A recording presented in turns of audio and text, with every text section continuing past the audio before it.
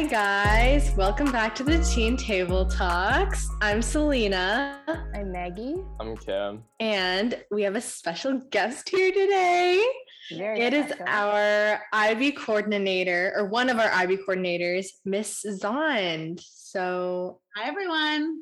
Okay, this is so exciting. So basically, we have a little guest segment that we do. And it's basically we ask you what are your 5 favorite things, but the thing doesn't have to be a thing. It can be like a feeling or like an action or just like, like very broad. 5 favorite things. All right, if we're going to talk feelings, I think a favorite thing of mine is those moments, and I wonder if you guys know what I mean here, but those moments that you have when you're just like, everything's working out. And I don't mean that everything's working out necessarily exactly how you wanted it, but you're just feeling really content. Maybe just your mood and the weather and, the things off your to-do list are going well. And maybe you're hitting green lights as you're driving. Just everything's working out and you're feeling, pretty grateful. So I love that. I love that feeling of like that's a good one. Yeah, when everything's going your way. Favorite things. Okay, well, this summer, whenever I'm feeling super tired or burnt or down or cranky, I'm not gonna lie, I love to crank up my super lame Latin music playlist. Mark Anthony's song, Vivir, I don't even know how to say it. It doesn't even matter. Spanish is not my language. But I just love it. And it just puts me in a great mood and gives me energy. So I love my Latin music.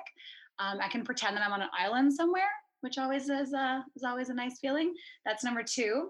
Number 3, I would say, if we're talking seasons, I love Christmas. I'm like a super huge Christmas nerd. Yeah, I wait until after Remembrance Day to be appropriate.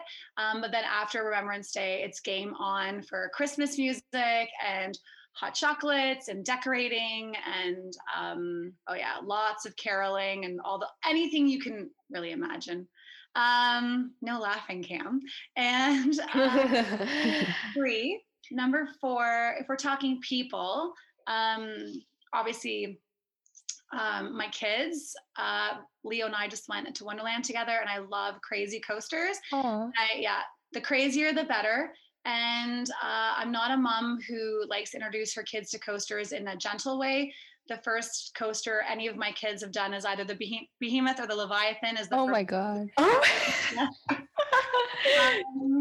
So I love that kind of stuff, doing that stuff with my family. And 5th, okay, this is super lame, but you have to go with it. Okay. Considering my career, when I'm teaching a class and things, it's kind of almost like that feeling I was talking about first. And things are just connecting and people are participating and into it. And I'm feeling into it. And everyone's just like vibing in a really great way. And we have a great discussion, maybe even a little controversial. It doesn't matter, but there's like a lot of great things happening that I'm feeling that kind of feeling of where everything is right and everything is good. So yeah, I think that's like a super random top 5 and some of them are kind of repetitive, but there it is. Really good. I love it. Yeah. And that's perfect because it segues into what we're going to be talking about today. So basically, Miss Zond is a teacher, as most of you probably know, and that's kind of the topic that we want to discuss, just like the kind of everything teacher, student, and there's some IB stuff thrown in there related. In honor of back to school, which is starting in just over a week. Panic. Yay. Excited? Are we excited? I don't know. Do we get Monday off? You get Monday. Yeah, we get Monday. Yeah, you get Monday off. Yeah. I start work this Monday, Tuesday, Wednesday, Thursday, and then I'm off Friday. And then we go Tuesday. I don't know, guys. Are you excited to go back to school? Parts of me are. I like the routine, like rhythm. Yep. Do I like that life is going to be a bit of a gong show again? Not necessarily. Do I love all things COVID? No. So there's that. But what about you? Are you happy? I'm excited to see everyone again, but I'm not excited about the stressful parts of school and doing all the work. I know. I was going to say the workload. Yeah. I'm scared. Well, and you guys are going into year 2. So year two, semester one, year two, it's a beast, as we all know, particularly because you're applying to universities as well. Oh my God. Oh man. Okay. Okay. Well, let's get into it. So let's briefly talk about Miss Song, like you as a person. Not that deep, but just like, yeah. So where did you graduate from as a teacher? Just like how long have you been teaching for?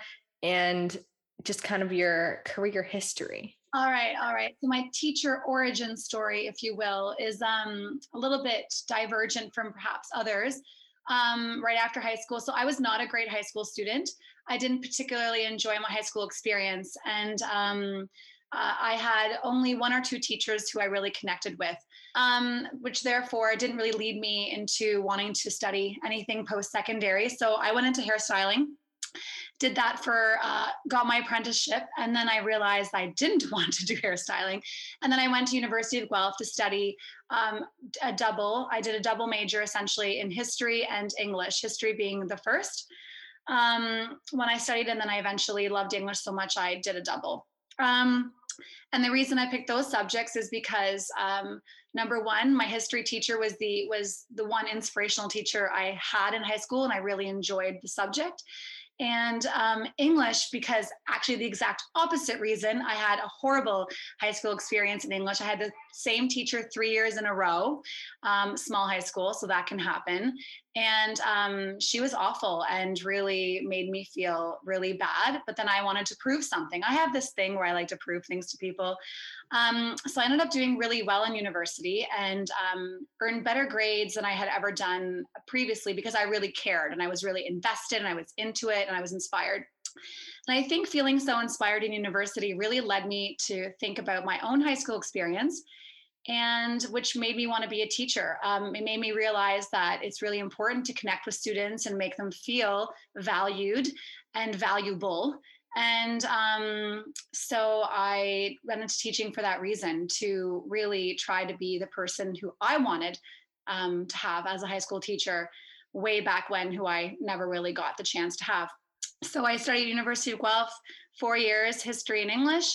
And then I did Teachers College at York University. York is really interesting because you have to interview to go into Teachers College there, whereas other Teachers College, you just apply and you are accepted or denied. And York interviews, and I really like that because there's something to be said about the rapport between people, which I think is what makes a really good teacher, is that rapport.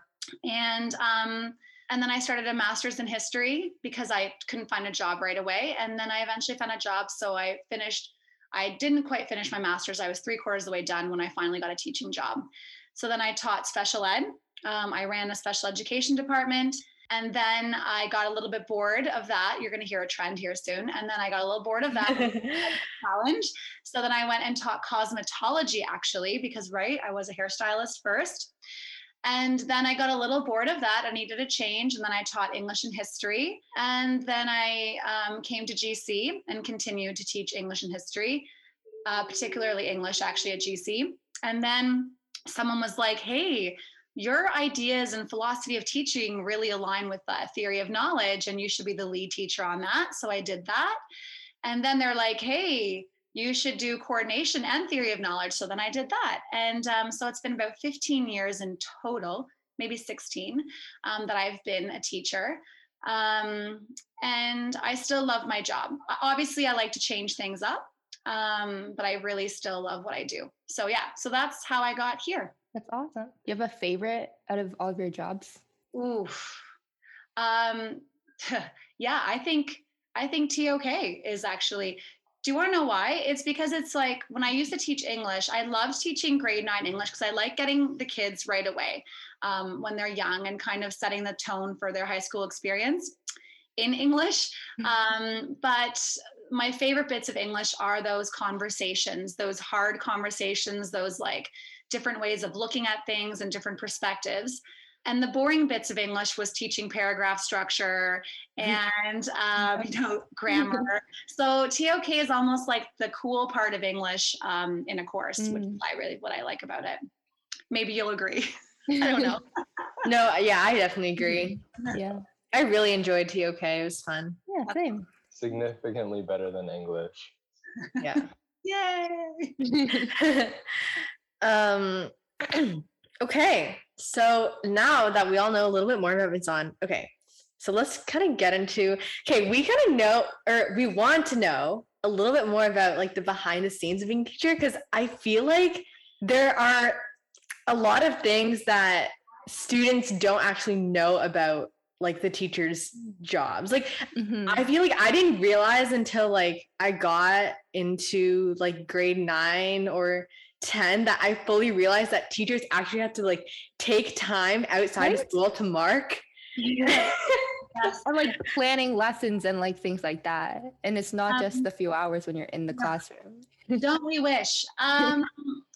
No, teaching is a really interesting job because, I don't know, there is this misconception, I think, that teachers have it pretty sweet because, there's 2 months in the summer and there's March break and there's Christmas. So there's, I know in, families in particular give a lot of flack sometimes to teachers and throw a lot of shade our way in terms of what they think that we do and don't do. But I'll tell you right now, as a mom of 4, teaching English it almost like killed me in the sense that marking, 3 times 31 essays, and having to prepare lessons. And if you think about if a good essay takes 30 minutes to mark, between 20 to 30 to mark, a bad essay, when we are learning writing, often they are bad essays, that'll take sometimes 40 minutes to mark minimum, if you're really doing like all the feedback that you want to do. So the kind of time that goes into teaching is pretty significant, particularly depending on what kind of teacher you are. Some teachers, and I understand and I can't blame them for it, but once they have their curriculum set, they like to go with it because it is so time consuming. But most of my friends are teachers who always want to stay current and keep things new and keep things fresh. So not only are we constantly having to rethink and reorganize how we're teaching, but you're always learning, you always have to learn new things as you go as well. And you want to stay fresh and you want to stay current, and that takes a lot of time. So there are hours that go in behind the scenes of the preparation of courses, but then of course, how the courses are laid out. And then we always have conversations, what works, what doesn't work. And then sometimes we'll realize that what worked for one teacher is not working for another teacher. And why is that? And then depending on the students in your class, who's engaging, how shy are they? How open are they, open-minded? Because the more open a kid is, the easier it is to get conversation, particularly, if we're thinking TOK here, that is half of the course should be discussion based, but it's really hard to flow a course if we can't get that discussion going. So all those strategies go into our planning. And then of course there's the marking, which is quite arduous. So you'll hear all these different jokes, like even teachers have judgments and jokes on one another as well. And it's all based on perspective. There's a TOK word for you right there, but it's all based on perspective of, this teacher doesn't have to do as much planning and this teacher doesn't have to do as much marking. Oh, it must be nice to teach this subject because you can just Scantron your tests, et cetera, et cetera. So there's a lot of that, you can see sometimes that departmental mindset that kind of permeates teaching, which is really, really interesting as well. But yeah, there's a lot that goes on. And then of course we have our discussions of, and which is nice, like we are a team, but we have our discussions of, oh, well, Maggie is doing so well in my course. Why isn't she doing well in your course? And what's happening for Maggie right now in her life? So there's we really care. Yeah. So it's very personal. I guess that's hard. That's a hard question because it all depends on who the person is, right? But I can tell, some students come to me and I have a really interesting role because I get to hear people complaining. And, and I've had students in the past who, I've really connected with, and maybe someone else hasn't. And, the kids will come in and talk about their really challenging experience in whatever class. And, maybe they're not connecting as humans, but I can guarantee you, for the most part, that teacher is working so hard and doing so much, but sometimes the connection isn't there. And that I think is pretty significant anyways on whether you like a class or not like a class, or how you feel like you're doing in a class, et cetera, et cetera. But sometimes teachers, students will be like, I hate so-and-so. They're the worst teacher in the world. And I'll be like, you know what? You're not connecting, but I promise you this teacher really cares and is doing so much work. But right, like I'm sure people said that about me too. Okay. Okay, yeah, that really answers my question. And I guess you even kind of answered another question that I have, which was like, what is something you think a lot of students may not know about teachers? But I guess like you were talking about how like the extent to which teachers care about their students. And did you ever run into a teacher in a grocery store or at the movies or at a restaurant and be super weirded out? So awkward. Right? And that used to happen to me. It's like sometimes, especially younger students, and even us when we're older, when we run into teachers, or when you run into your prof someday when you're a university student, it's like you almost don't think they have a life that exists outside of teaching. So it's super weird when you see them. You're like, whoa, I don't understand you in this context.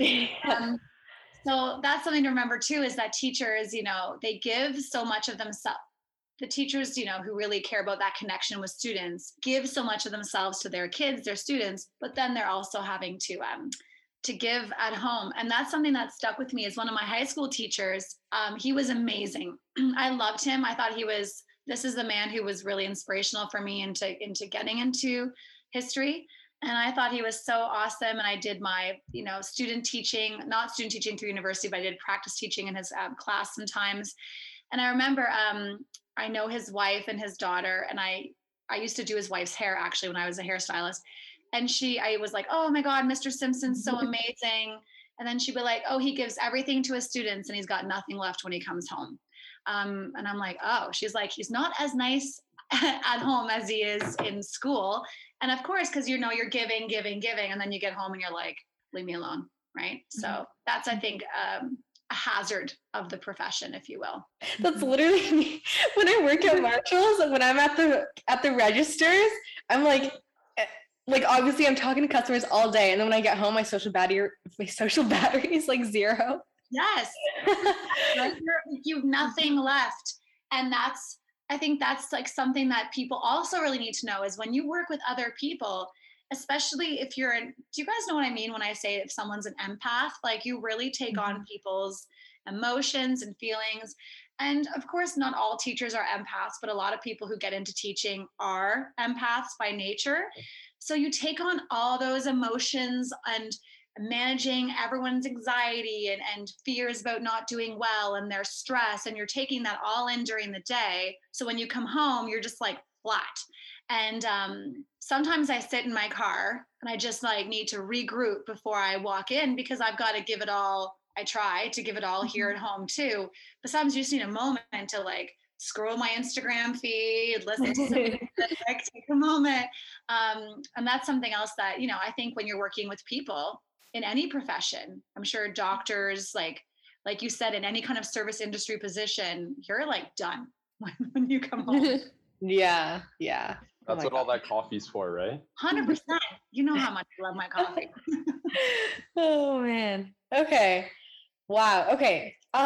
What are some things that you've learned about students, but maybe more specifically teenagers, in your time as a teacher? Ooh, that's a tough one. Students are a lot more resilient than they think. I've learned that, especially in this program. I think that what makes me sad is that, and this is not an IB thing, because IB is not for anyone, nor does it have to be. But sometimes I see kids leave the program only because they think that they can't. And that was literally my narrative in high school. I just didn't think that I could. And I wasn't in IB because there was no such thing as IB, but where I was from. But I've learned, and I really want to bring that out in kids, is that there is, you're so much more capable, but I think there's so much stuff going on when you're a teenager. You're trying to figure out who you are. Sometimes, you don't know, you feel like all this pressure about what you want to be someday, and you feel like you have to make all these decisions, but then you also want to like really enjoy your youth, and you don't want to sacrifice having fun. And which is why I think we're so hard on ourselves, and I see a lot of kids give up on themselves in a whole bunch of different facets. But I really wish I think I've learned, I wish I could reach into kids and be like, you're way more capable than you think. You actually can do it all. High school is not, and kids have this like weird misconception that high school is like the, I don't know, the mecca, the epic time of their lives. And I'm like, Yeah. there's so much more to life than high school. And I really, I guess sometimes kids will say to me, oh, you know, I just want to take it easy because I know high school is my time to have a good time. I'm like, no, friend, like high school, absolutely have a good time in high school, but that is not your only time to have a good time. Wait till you get into post-secondary when you're, you know, living on your own and you're figuring things out. Like there are so many more times in your life that you can really just, well, your whole life essentially. But there's this misconception that teenagers have. And I think that's also perpetuated in the media, that like high school is this like apex time where you're never going to be able to live in this sense of freedom again. And I just wish I could tell kids, you know what, learning some tough skills now and being resilient now is going to pay off in the long run, so you can keep enjoying life and keep living life to the fullest. So I think that teenagers, like some of them, like to give up on themselves real easy, and that always kind of gets me down a little bit. What else have I learned about teenagers? I don't know. I guess also I see myself in the teenage years, and I wish I could again tell kids, this too shall pass. We seem to take everything so seriously when we're in high school. Our friendships, they can like gut us, and our relationships, romantic relationships, all those new things, you kind of almost can't see to tomorrow because you're so wrapped up in today. And that's one thing I've learned about teenagers as well. And they need a lot of sleep. I've learned that about teenagers. But really, I don't know. Maybe I still kind of see myself as a teenager in some ways. I don't know. I really feel that a lot of the things I'm talking about, you can say pretty much about anyone. Like you are just mini adults, but you're learning how to be mini adults. And you're really starting to test those really important character traits that are going to determine your success in life. Oh, and one more thing I've learned about teenagers is that I wish I could tell them too, is that grades in particular, grades do not matter in the long run of life. Obviously, your success matters, and I know people want to get into particular universities or programs where you need certain averages, but I'm going to tell you right now, all those things I've just talked about, like that resiliency piece, is so much more important than did you get a 92 or a 96 or an 88 or a 94. Of course, unless it means making or breaking your program entry. But teenagers ascribe value to things that don't necessarily actually have the value they think it has in the long run. So yeah, I wish I could be like, guys, you need to relax. Yeah, no.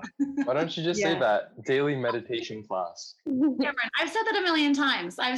Come on, since I taught you in grade 9, I've been like, guys, just take it easy. We're good. But you never said that grades don't matter. Yes, I did. It's literally her motto. Like, I don't mean like do nothing and mail it in, but I mean, just do your best and don't compare yourself. Oh, yes. And don't compare yourself. You've heard me say that a million times. It's true. And isn't that lame saying like comparison is the thief of joy? Because it is. And that's actually not just for teenagers. That's actually for us as adults as well.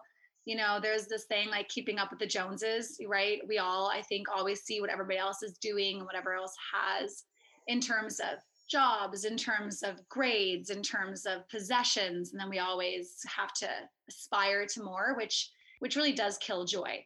So I always tell kids, you know, if you got a 78, but you tried your best and you're, you know, working hard, that is more valuable than mailing it in and being able to earn a 92, because eventually that person getting the 92 is going to come up against something where they're going to need resilience. And if you've never had to dig deep, that's where things are going to get really tough. Does that make sense? Yeah, definitely. Very wise. Oh, well, it's all it's my age. Oh my God. No, yeah, I can totally relate to the thing you were saying about how like we get so wrapped up in our problems of like today. Like I remember when I was in middle school and like all like that petty like friendship drama, that was the only thing going around in my head. But Mhm. like today I'm like literally who cares? Like it doesn't even matter. But it's normal. It's like our worlds are only, they're so small in some ways. And it's so hard to understand that there's so much more beyond, right? Because and you just think that this is it. Like, this is my best friend for the rest of my life, is what you think in that moment. And some people are really lucky where they have, still have 2 or 3 really good friends from my high school years. But I think what I'm trying to say is those friendships that will last will last. And toxicity and drama and all the things that we think are a big deal, or who has a crush on who, and this person doesn't love me the way I love them, and now my life is over. Like these things, I was there too, sure. But I think that if we can just always push to look to the outside a little bit more to see what's going on in the, other people's lives and in other parts of the world, it really helps us become better balanced people and less wrapped up in ourselves, which will just make you a better person, I think, in general. But listen, what do I know? Oh man. Okay. Well, after all that deep conversation, this question may seem kind of shallow, but I'm like kind of curious about it. Because, okay, the question is there any drama between teachers and teachers? Nothing specific, obviously, but like sometimes I hear some teachers like drop like a little tidbit of info and I'm like, ooh, like. Okay. What do you think? 100%. Of course there's drama. Any workplace, there's always going to be people who don't like each other. Absolutely. Just think about it, and you're going to deal with this too, no matter what kind of profession you go in. You're going to look at people and you're going to feel critical of your perception of how hard you think they work, how they talk to other people. There's always checks and balances in place where people measure up against each other. And that's, I think, in every single workplace. So yeah, there's drama. Of course there is. Oh man, because I definitely feel like you guys do a pretty good job of like not relaying it to students, like showing it to students. You know what I mean? Well, some teachers just show up and you can tell they're having a rough day and they're not having it. And they're just like, open your textbooks, read these pages. Sometimes they're having drama in their own personal lives too, right? Because I think just like in any profession, doesn't matter where you encounter people along the way. Sometimes you think that someone's maybe really cranky or not open or not warm, but maybe there's like just all this bad stuff happening in their life that we don't necessarily see or understand. And as teachers, when we go into Teachers College and we're there in university studying, it's very clear about what those boundaries that you're supposed to keep between students and yourself. So sometimes, some of us are more open. I think I've always been quite open with my students, saying, this is a really hard day and this is what's happening. And sometimes I'll be able to share what's happening, within professional boundaries, obviously. But, there are some teachers who go through some really, really tough personal times, which how does that not trickle into your everyday interaction, right? Yeah. And then even at school, we have differences of opinion. We don't necessarily always see eye to eye, departmentally, school-wide, board-wide, et cetera, et cetera. And that sometimes spills over too. But we are professionals and and just like you're all going to be professionals one day, and you might really not like somebody and you might want to steer real clear of them, but you still have to know how to work with them. And so this actually brings me to something else, which I think is really important for kids to understand. When I look at the teachers in my high school experience, I told you I had a really particularly bad experience in English. Ironically, I'm teaching that now, or I used to teach that, but that actually, I would say, had a more positive impact on me sometimes than some mediocre teachers. that really awesome teacher had a great impact on me, but this really terrible teacher had a really great impact on me. Sometimes it's these people who show you what you don't want to be and how you don't want to treat people. And so when kids are like, oh, I've got this person as my teacher and this is going to suck, and can you switch me out of this class? I don't want them. Obviously, I will always try my best to support my students in any way that I can. But sometimes there is something to be said of having that really tough, challenging experience with the quote unquote authority figure in the room. Because you're going to meet people in your workplace someday that you really do not like. You might have a boss who's a terrible person, and you need to know how to manage these things. So just like me, if I have any beef with people at school, I would work really hard at being professional and having to manage it. And then of course, being really careful, because you can't go ahead and gossip about it too much outside of your really, really, really close trusted circle, because that kind of stuff can't get out because you don't want a toxic work environment. Mm-hmm. So kind of, high school is a training ground for real life, I think, in many ways. Like we're like a microcosm of society. So it's like a training ground for what's to come, if you will. And teachers, we're kind of always stuck in high school. I think that's the one thing we have against us. I look at my, my friends and family who work in the private sector who've left high school, and some conversations that we as teachers have, or some things that happen in a high school, you're like, oh, right, we've really never left high school. Like it's a little bit like that, right? So sometimes, but there's a lot of positives too, a lot of positives.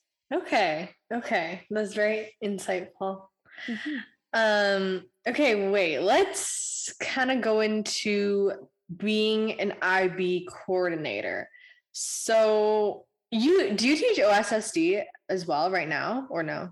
Okay, I haven't since I took this job. I used to teach OSSD, yeah, but since I took the prep coordination position, there's no space in my timetable to do anything but teaching IB and coordinating IB. Yeah. Mm-hmm. Okay. Well, do you feel that there are any huge differences between being an IB teacher versus an OSSD one? Okay, so this is a really interesting question. Depends on what you're teaching, I guess, in OSSD and in IB. I think that a teacher has the same philosophy no matter what, which is you're going to go into your classroom and you're going to serve the students in front of you, and you're going to meet them where they're at, and then you're going to push them to where they can go. I think that applies to every level of academic leveling, right, for students, and it also applies to OSSD and IB. I think the difference, particularly in IB and OSSD, is that in many ways, we're going to have I've noticed a little bit more of a richer classroom experience. And of course, that makes sense, right? What we've done is we've taken, most of the students who really, really want to participate in one way or another. There are different ways to participate, but students who really want to participate and perhaps have a more, deep-rooted love of learning or ambition, and we've put them in the same room. So I think that's the biggest difference in teaching the IB versus OSSD, is that level of discussion. And however, the level of questioning and the level of scrutiny our students put us under is increased as well. So it's almost taking an OSSD course and putting it on a hyperdrive, I guess, if you will, is what we see kind of in the IB classes. But in terms of the teaching and the work that goes into it, a teacher's going to do the same kind of preparation and really wants the same for their kids no matter what. And then, of course, we have to go through the extra training because there are specific requirements that the IB expects from us. But besides that, any teacher teaching OSSD or IB kind of brings the same qualities and the same level of preparedness to their classroom. It's just the kids that are sometimes a little bit different. Now, obviously, the U courses in OSSD are going to see some of the similarities that we do in IB as well. But like I said, it's just kind of like on hyperdrive, if you will, those IB classes. So yeah. No, we like definitely see that as well. Like we've talked about it so many times. Just like, wait, we've definitely talked about this in another podcast episode. But like the vibe between OSSD and IB classes, totally different. Mhm. See, and it depends on the kids too, and it depends on how much students are gelling with one another. I remember one of my first experiences at GCVI was a grade 10 academic. Now, this is the year before IB came. So actually, IB prep was in grade 9, and this was a grade 10 course. So these kids were, IB was not even was not even available to them. And I remember it being one of the most incredible classes I've ever taught. It was right during, we were actually still doing To Kill a Mockingbird, which, as you know, is controversial in many ways. But it was right at the beginning of the more scrutiny on police brutality, particularly it was in Ferguson at that point in time. And I remember the conversations. It was like being in a TOK, IB TOK class. This OSSD class was so switched on, and they were so passionate and so driven, and we had the most incredible conversations. And I think that obviously can happen in OSSD classes as well, but it all depends on who's in your class and how safe of a space it is that people feel like they can engage and really have these brutally frank conversations. Like, I'm really lucky. Some of my most favorite classes I've ever taught have always been the ones that the kids are the most engaged in. And that's my IB TOK classes, a couple of my grade 9 IB prep classes, those 2 grade 10 academic classes during my first year at GCVI, a grade 11 college level class at Westside, and then a grade 12 college level class. Those will always stick with me because of the way the students came together and how inspirational those classes were. So, you're going to see that everywhere, but I think we're just lucky in IB that we just by nature have that vibe just more naturally. OSSD courses, it's sometimes like it's amazing when it happens, but it's more of a coincidence. Whereas in IB, it's kind of pretty much every class. Like when I look at my TOK classes, I can't pick one as easily because they've all been so incredible in different ways. Obviously, teaching in the pandemic has been challenging, and that has definitely hampered our TOK experience to an extent, right? I think like those masks just by nature make kids not want to participate as much and a little bit more uncomfortable. But really, I don't know, it's been pretty amazing when everyone gels. It's pretty cool. Yeah. Oh my God. During COVID, it was like, and because the cohorts were so small, so there was like a less likely chance that you would be with a lot of people that you vibe well with. I just feel like TOK not during COVID would have been so much better than it already was, Yeah, absolutely. Like I look at my first group of TOK students, and listen, as you guys know, in your IB cohort, there are kids that you love, there are kids that you like, and there are kids that you don't necessarily like very much. And that's okay. That's how the world works. And my first group of TOK kids, same thing, but they were all really, really respectful of one another. But there were some kids who had really differing opinions. Like, I mean, very contrasting opinions on some quite controversial issues.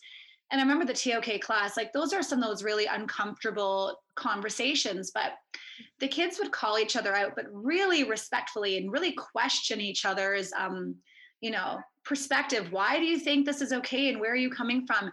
And we didn't get that because we were 8 people in a room, whereas then we were 31. And, with 31, you're going to have so many more differing opinions, which by nature is going to create a conversation that's just so much more rich. Like we were 8 people, right? Yeah. In masks. So it was pretty challenging, but you guys still did awesome. So you should be proud of yourselves. Now I feel like I literally got robbed of that experience. Same. I took TOK online, and like now I think it was probably really hard on Miss Snell to be teaching online, and everyone's cameras were off, and it was just it's the worst. Yeah. Cameras off are the worst, you guys. They really. I taught the year 2s online partially because so as you guys know, you guys did it in year 1, but the group before you did it in year 2. So right before I taught you, I just finished teaching the year 2s. And these are kids I taught in grade 9 and grade 10. I taught half of them grade 9 and 10 English. And they wouldn't even turn 6 of them turned their cameras on. And it's tough to really get that connection and those conversations going. It's just really hard when you can't see each other and you can't really gel together. So I am really happy that we're returning to full class sizes. for high school. I think that's excellent. It will help my TOK class. And you guys have the opportunity when we have our TOK essay writing classes for any So minute time. exciting. Yay! It's like he's gonna die. Oh man. Okay. Another question that, okay. Are there any stigmas or stereotypes about like IB versus OSSD teachers? But like, I don't know if we're like, you can talk about both, but it could be from like a student point of view or from teachers towards teachers point of view. That's a great question. So I think it's getting better than it was in the beginning. In the beginning, there was a pretty significant stigma, particularly because a lot of people feel that IB teachers get a lot of perks. They're like, we get to go to training at different locations, blah, blah, blah. However, the school was very frank with everyone. If you want to teach IB, please step forward. So it's funny because just because, sometimes there's a stigma, and they think there's perks, not everyone necessarily wants to do the job because there is a lot that goes into the job.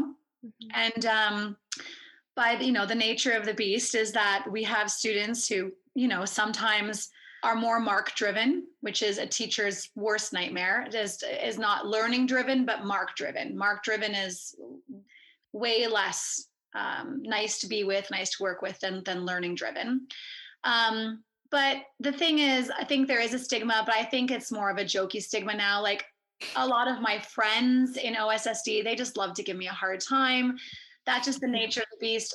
I'm the kind of a person who has a pretty good rapport with a lot of people that I work with. So these are my friends socially. They'll make fun of me and be like, "Oh, how's life in the Ivory Tower?" Right? Yeah. So I get a lot of that. However, there's also so many compliments that come our way. Everyone sees how GC has amazing students in OSSD and IB, but we have been so fortunate that we are building this incredible program because what it's done is it's brought amazing kids into our school who would not have come to our school in the first place, right? Because we pull from everywhere, as you know.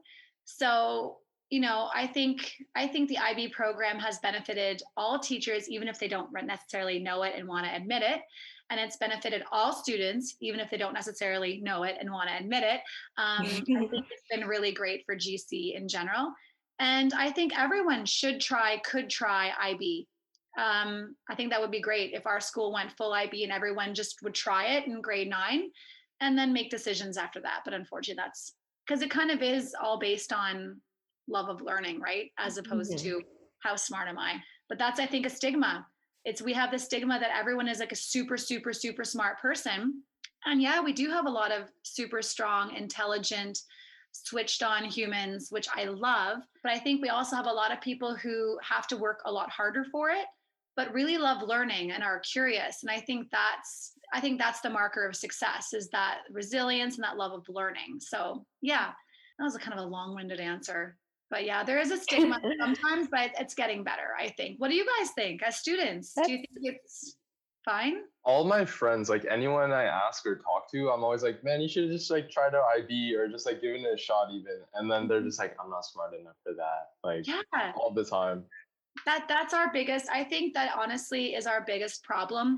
Even in the community, when I go and visit elementary schools, that's our biggest problem is people, they're like, oh, I'm not smart enough. I'm like, what are you talking about?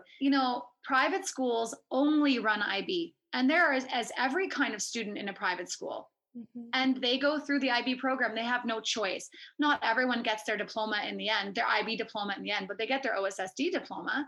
But I really wish that there'd be I really wish that we could really break away that stigma of it's only for the smartest kids.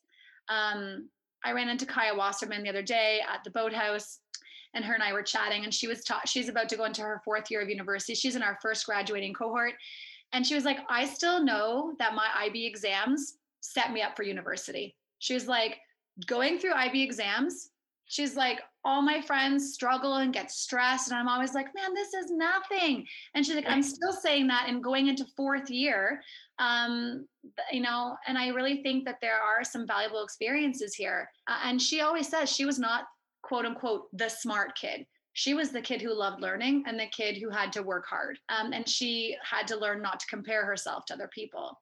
So I really wish that we could break away from that stigma, but I think it's here to stay. We'll just keep working against it, but whatever. Yeah, that's really interesting because that just dug up a memory that I didn't even know I remembered.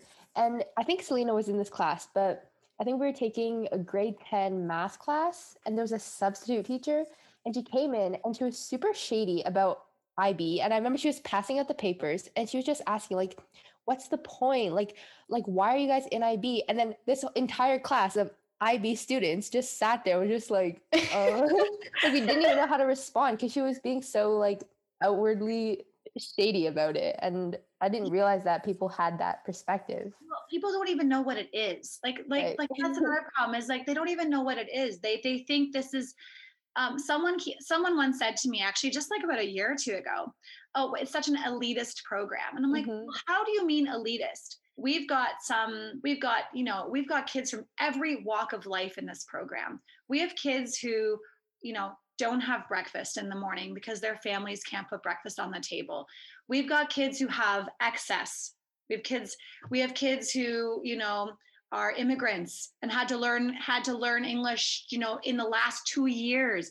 We literally have every kind of student represented within our program.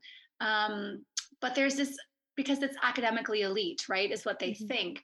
And I really think it's important to give the best opportunity to all students. It's so important. It doesn't matter who you are academically, but why can't we also then give this opportunity to students who are driven and who love to learn? I don't know. I just think there's this weird, it's this weird thing where people think it's something it's not. They think it's snobby when it's actually not. Yeah. Right.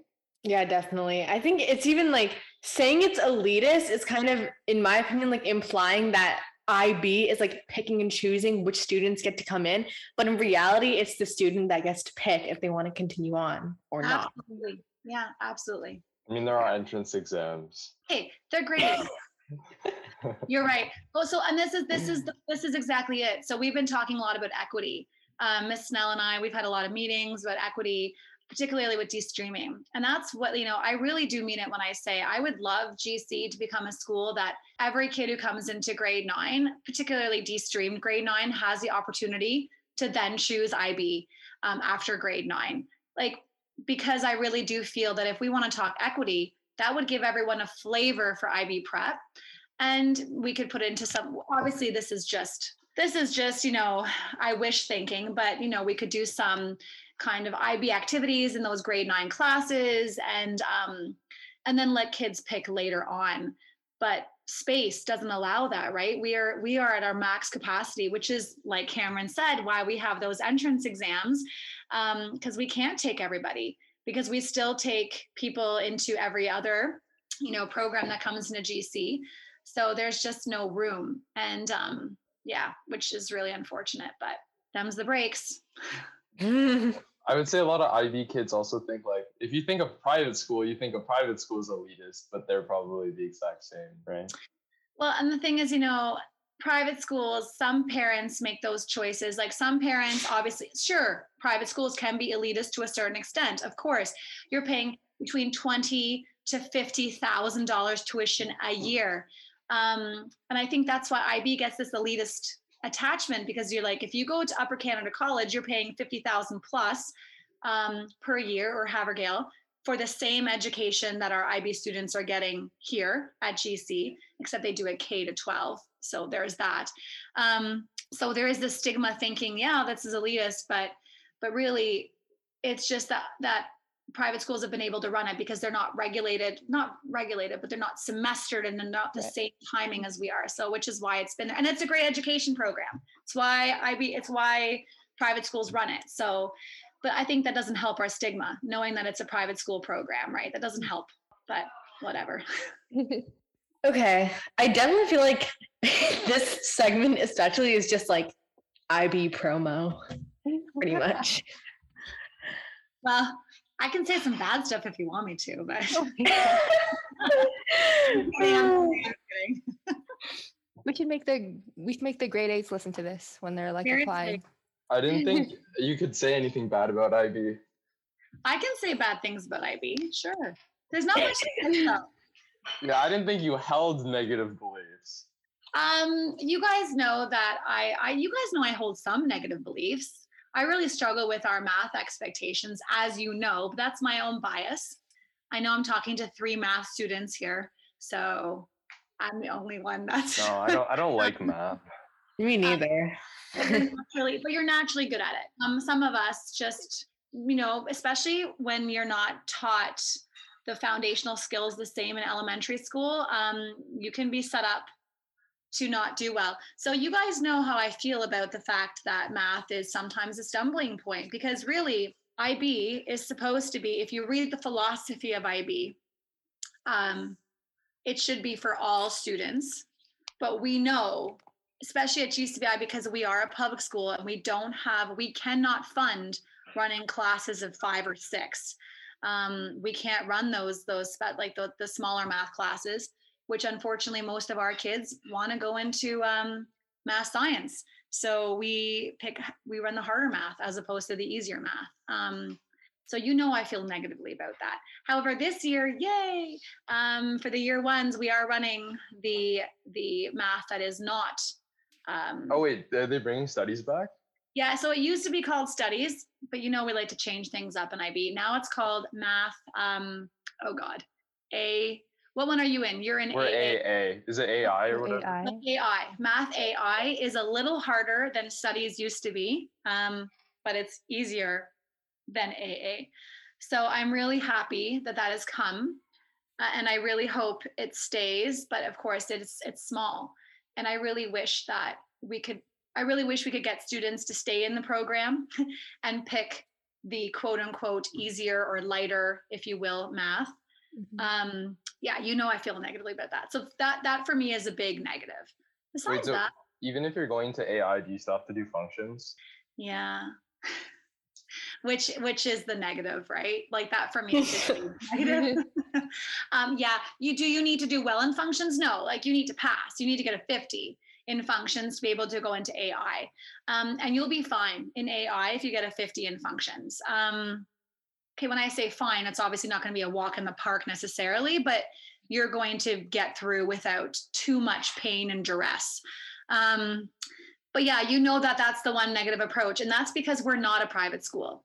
This is where I get why IB World Schools are often housed in private schools, because they can run small classes. They can run, you guys want to learn Arabic? Great. 6 of you, we can run that course, right? We're in a public school. We are funded by the government.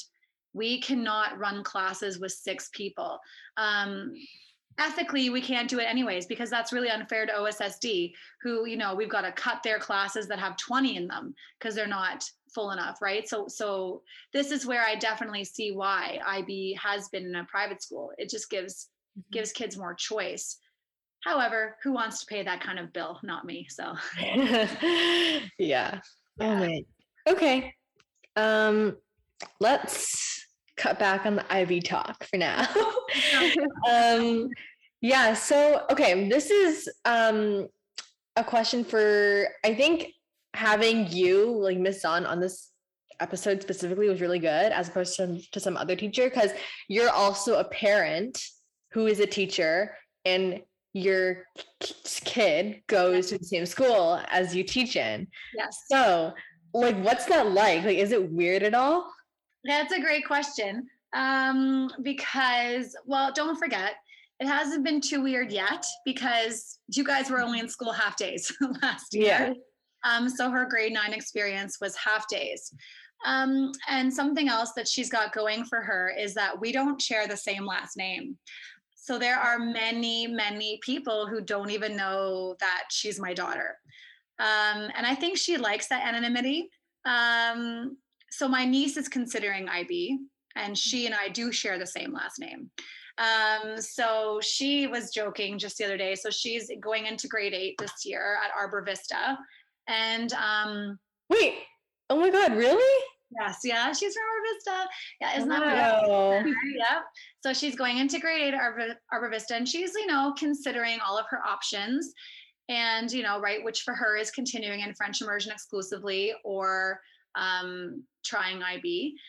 And so she was joking at the pool this summer that we have the same last name, so people are going to think that she's my daughter. And but it's funny, I think for my niece it's less weird because she's not actually my daughter, so she can just laugh about it, so she thinks it's more cute and funny, whereas my daughter is like, it's kind of weird, well, she's about to have Mr. Snell as her teacher for math. And Mr. Snell came here, and Mrs. Snell obviously came here with their kids. And my daughter pretty much took care of their daughters and played mermaids, and they're running around, and she's like, oh, now he's gonna be my teacher. And that's is that kind of weird? And right. So, and sometimes I think I think she likes it. I think she also doesn't like it because there's no privacy because her mom knows everything, which I love. I love. So I saw you talking to so-and-so today, and I am not okay with that. So I'm just kidding. Yeah. Oh man. Okay. Yeah.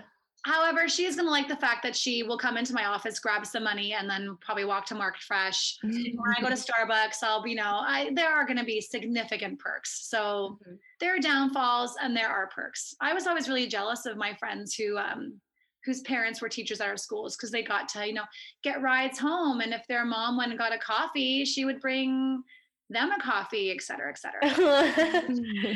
Oh, geez. Okay. Is it weird for you at all to be teaching her friends maybe, and maybe her friends coming over to your house and just having that weird relationship with them? Yes, Maggie. Oh, I find that harder because my daughter and I have an agreement. I will never teach her. She doesn't want me to teach her. I would be more open to it than she is actually. She's like, I just never want you to be my teacher. Like my friend Bershi, he taught all of his kids and he loved it.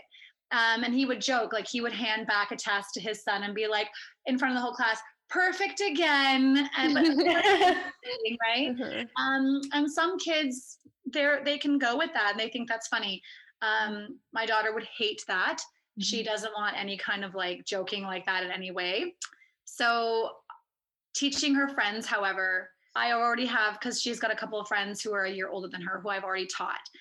And I'll be teaching them again actually in TOK, a couple of them. And it is a little bit different. They come to our house, they see the real life, they hear me yelling at my children sometimes.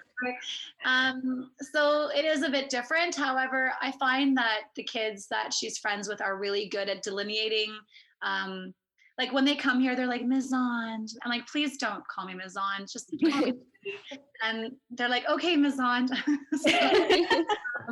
So they're pretty good at still, pretending that they don't know me in a different respect, which I appreciate. But yeah, there's weirdness there for sure.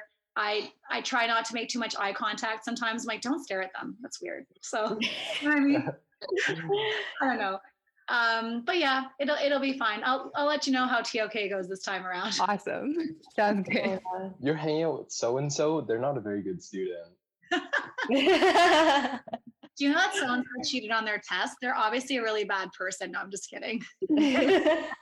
And then again, that's also that breach, right? It's also so hard because you have to be really careful of that, always delineating that breach of you can't say anything. Yeah, and I think sometimes being a teacher, it doesn't matter where you teach, but we know too much about other people. And I think this is maybe what goes against when you attend the same school that your parent works at, is that, I'm really good friends with the student success teacher and some administrators. And when stuff goes down, we know about it. And when you know that your child or your child's friends hang out with this certain person and lots of stuff about them, you have to be so careful that you don't say what you know, but you also want to casually be like, oh yeah, you should hang out with these people instead. I don't know. But yeah. being a teacher, sometimes we just know too much. Yeah. Yeah, definitely. Also, like your daughter's friends wouldn't be able to come to the IB office and just like cry about things and complain about things, right? They do. They're pretty open. They're pretty open. They're pretty open. And then, you know, I don't know. I feel like once you've established that safety relationship with somebody, it's there. Maybe they just can't complain about me, which is Oh man. No, about the whole like coming in to complain thing, like I've never felt that sort of, like you were saying, like the whole like safe relationship thing with like any teacher until I came into IB. I was like, dang, so I could really just go into the office and like complain about stuff. You know? and that's okay. And we love that because that's what we're here for.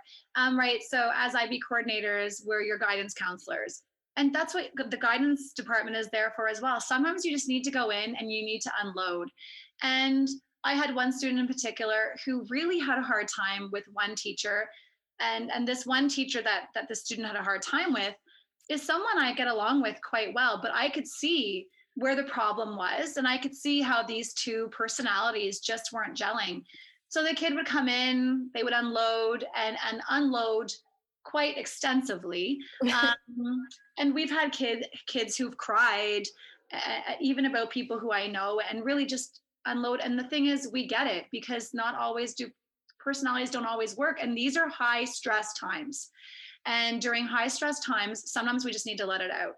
I've never once been like, oh my gosh, so-and-so, this kid said this about you. Like never, ever. That's between us. And sometimes, you know, I get where the student's coming from.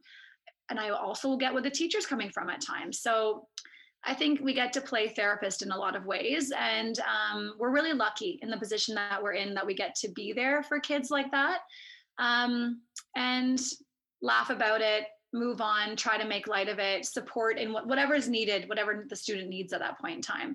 So I'm pretty lucky that I get to do that. And don't worry, Selena, you can come in anytime and say whatever you want. And there's no judgment ever, right? So. Oh man. No, yeah, definitely. Okay. I don't think I've done that so far. You haven't. Okay. But maybe I should take advantage of this opportunity. You have 1 year left to take advantage of this. So okay. You're going into the office every week. Yeah, how many people come in daily? Not many, right? Especially during the pandemic, it was like nobody. But you know, but maybe you guys have had really like positive relationships, or things haven't gotten that intense yet. And you know, when your emotions get high, maybe you can turn to a friend. And one of my students, whenever I would see him in the hallway, he'd be like, Zon, I just need to tell you, and then beep, beep, beep, beep. And I'd be like, let's go to my office so nobody can hear you. Right? Because sometimes you just need to explode, but other people don't need that. Other people can just talk about it at home or talk about it with a friend, but some people just need to get it off their chest right away. And so it kind of depends on who you are. Your cohort, we don't really have any of that. You guys are you're a very chill cohort, actually. We remarked on it a lot, that you guys are really pretty chill, which is really nice, right? For us too. So that's good to hear. Yeah. No, yeah, definitely. This is like kind of in relation to what we were talking about, but in terms of complaining about teachers, I feel like obviously like the majority of the teachers that I've had have been IB teachers, but I can like see, kind of, no shade to anybody, but I can kind of see like a difference between like IB teachers and OSSD teachers. Like I just like vibe with the IB teachers much better, and it's just good energy, you know? There's no bad IB teachers. Yeah. Which says a lot, right? It says a lot for who wants to volunteer to do it. There are amazing OSSD teachers out there that would be amazing IB teachers as well. And don't forget, you guys also saw essentially non-IB teachers only in your junior years, grade 9, grade 10. Mm-hmm. So there are some amazing people who I wish would teach an IB, who I think would be incredible. particularly once you got them into the senior years. And we're working on it. We're recruiting. We actively recruit teachers as well. We're like, come to the dark side. But yeah, listen, and it all again depends on who you are as a person. Like, it's funny, I have kids who come in and be like, this teacher is the worst and I don't like them and they're so mean to me and they're the hardest marker. And the next kid will be like, oh, so and so was a great teacher for me. They really inspired me and made me work a lot harder. Two different kids, two totally different perspectives on the same teacher in the same class.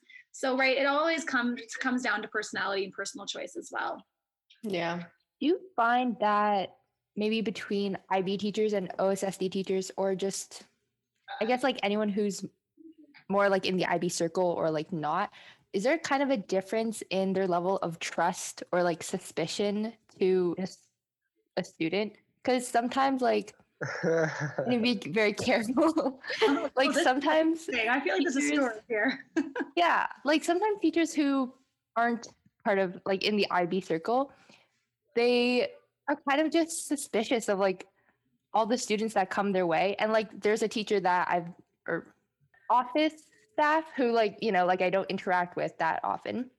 I was like, oh, hey, my mom sent me a text, like I need to go, I'm like not feeling well or whatever. And she scrolled up through my text to see if it was actually my mom. And I was just like, is this like how you treat the everyday like student? Like, do you just not trust them, or do you just, you know? So that's really interesting. I think that's it's a tricky answer, because yes, I think that we do by nature have trust in our IB students because of, again, who you prove yourselves to be as students. Like, you know, but we've had some really interesting IB students come through our school who've had some shady pasts or some shady activities. That we were less, quote unquote, still love them, still care about them as humans, but they maybe had a little bit less trust ascribed to them. I think that's less an OSSD IB thing. I think that's a personal experience thing. So this person who you're referring to must have been or must have felt perhaps in the past burned by something, or felt that there was some mistrust, and which is why that behavior would be the way it is. Now, on general, as IB teachers, if a kid tells me they're late because they were at the doctor's, do I even second guess it? No. If I'm teaching, but it's even, but if Cameron came in late every day, and it doesn't matter if he's IB or OSSD, and he came in late every day he was like, oh, I was at the doctor's, I was at the chiropractor's, I was at my physiotherapist, I was here. You'd start to be like, all right, like you're full of it, and you're just late because you're being late, right? I think that's more based on who you prove yourself to be. And if you're talking about office staff, they don't have the chance to know you guys in the same respect that we do. And there are many kids who try to pull a lot of things. So I think that would be why you would see an experience like that. Does that make sense? So I think it's more based on character, because there are some kids who I've taught in the IB program who, if they came in and told me something, I'd be like, sure, right? Like, no names mentioned. They've graduated a long time ago, but so yeah, I think that's more about the person as opposed to the student, if that makes sense. Good to know. Okay. Also, like, I guess, I don't know if you would have answered this in your answer already, but that kind of brings into the whole thing, like, to what extent do teachers like assume that a student is cheating? Because, okay, here's my idea. So I think most students, like, if we like make a mistake that, like, whatever about, like, I don't know, plagiarism or whatnot, like we make a mistake or we just do it like by accident or we didn't mean for it to happen, I think our first thought is like, oh my God, like I don't want them to think that I'm cheating. But then, like, do teachers automatically jump to that conclusion or no? Again, that's a really great question. And that 100% depends on the teacher. I have colleagues who maybe in the past they've been burned. Maybe they think that they're doing right by the student of like hammering against the wall for anything that they think is even close to the realm of teaching. Because I know other teachers who will be like, oh, Cameron, these 4 sentences literally come directly out of Spark Notes. Let's have a conversation about how you should be using tools to support your, your writing process, as opposed to like, Cameron, these 4 lines come out of Spark Notes. You're getting 0 on this paper and you need to rewrite it. I think that again is completely dependent on the teacher's own insecurities, perspectives, worries, and what they think is good teaching. So yeah, there are people who will watch for everything, but it's because they think that they're doing you a favor by taking it really extreme in terms of repercussion. And some people do by nature think that students just cheat. But again, that is purely based on maybe past experiences and who they are as a person. When I was a high school student, when I was a university student, did I sometimes take liberties? Probably. But these are lessons that we have to learn, and these are conversations that we have to have. So I think that really has helped me be a teacher who can have those conversations with kids, as opposed to be like, you're going to fail everything in life and I'm going to give you a 0. That's again a personal thing. And departmentally even, you see very varied responses across the spectrum. So I think both of these questions that you've just asked me, guys, this is super TOK of me, but this is purely, and it's not black and white. It's purely based on the person that you're talking about, their own past experience and their own perspective of what this means and how important this is to them. It's more about them than it is you, if that makes sense. I don't know. I was just thinking because one of our friends, she was writing, it was like a writing assignment, and it was something to do with like a verb tense or something in French. And then the teacher was like, oh, like, we haven't learned this yet. Like she's kind of implying like, oh, like, where'd you get this from? Because we haven't learned it yet. But she like did it purely like by mistake. Like she didn't even know like that she did it. You know what I mean? So it was very. Well, and I get that. Certain teachers jump to conclusions right away, which is not good. I think that's also happened, especially because we've seen so many, like if we're talking about a second language here in particular, we've seen so many students use Google Translate and constantly. And I wish I could tell people like, listen, it does not actually help you do a good job, but whatever. And there's like translators.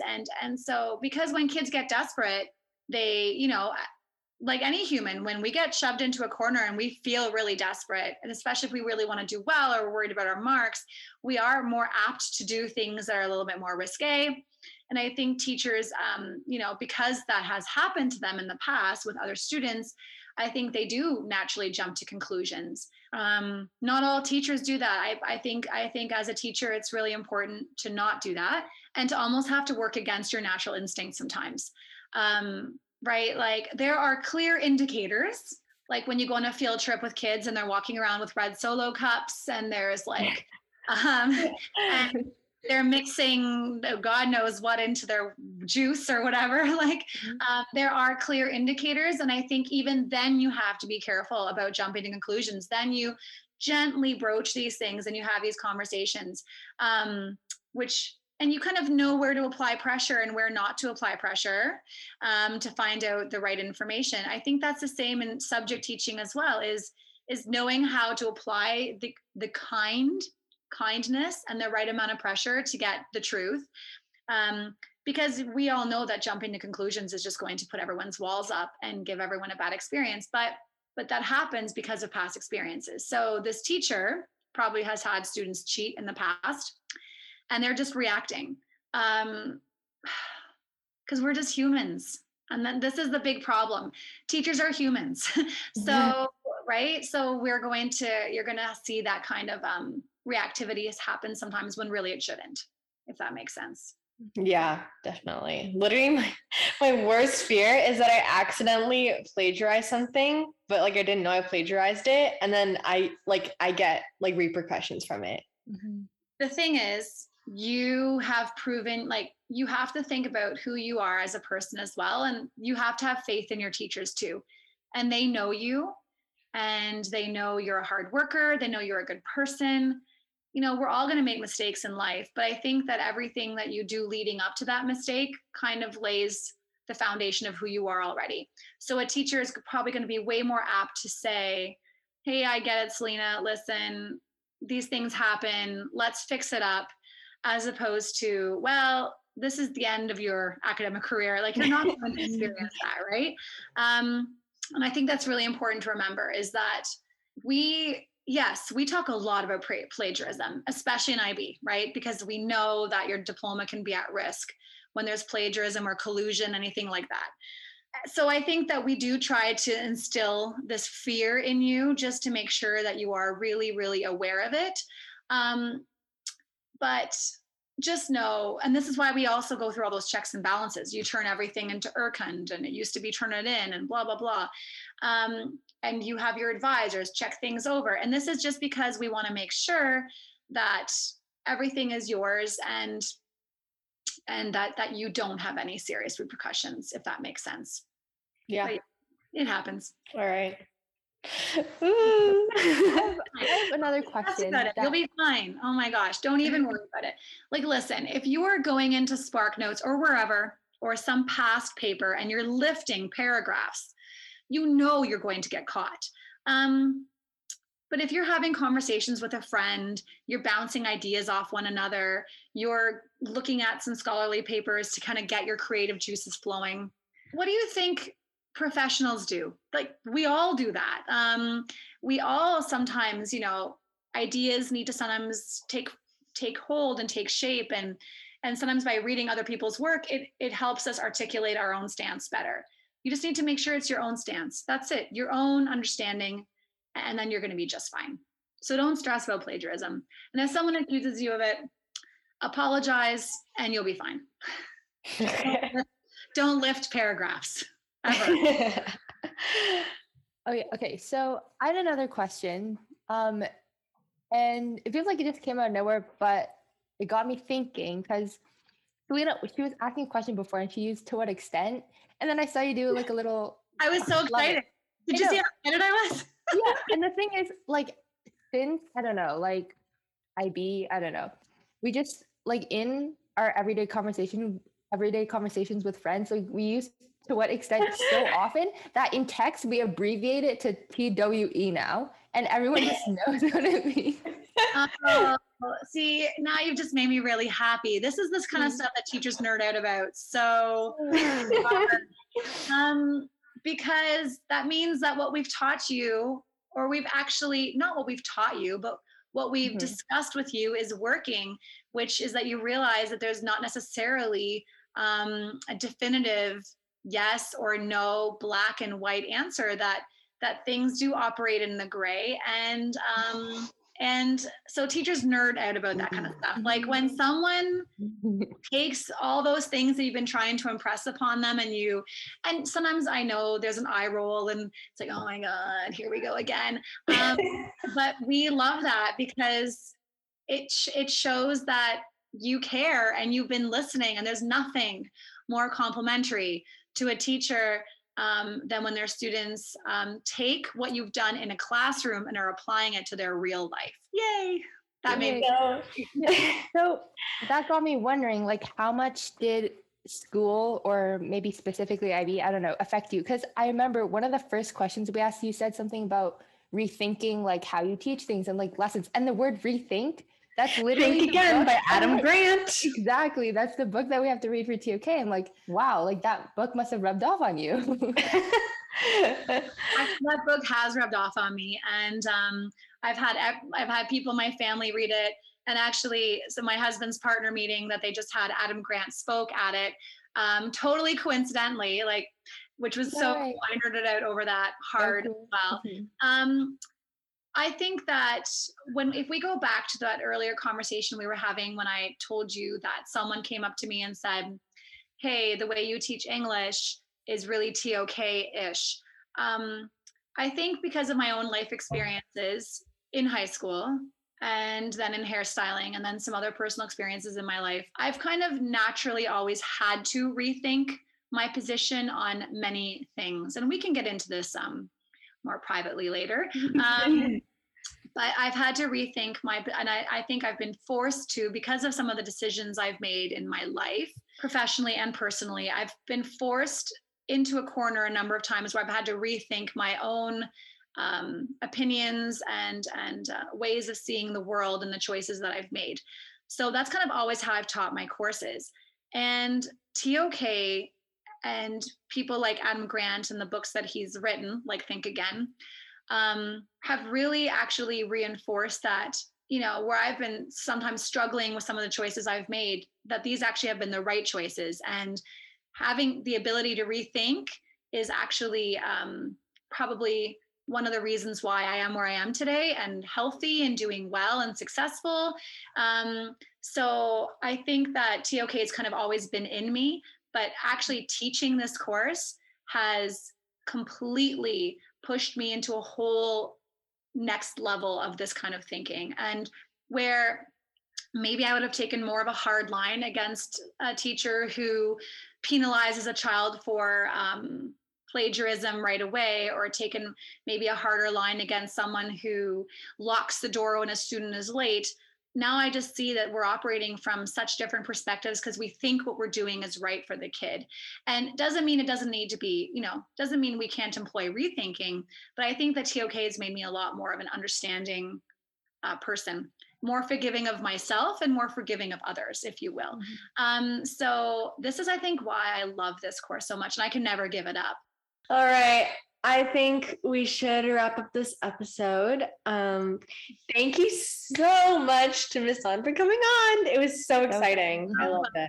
It was so great. I always love talking to you guys, as you know, and you know where to find me if you ever have a day you want to celebrate or be angry about something. You know where to find me. Yeah. Always so fun talking to her, and I always learn so much. And if you're a student at our school, you know where to find her. That's right. Room 50, international office. Yes. Thanks, you guys, for having me on. It's been really great. No problem. Thank you for coming. All right. All right. We'll see you guys in the next episode. Bye. Bye.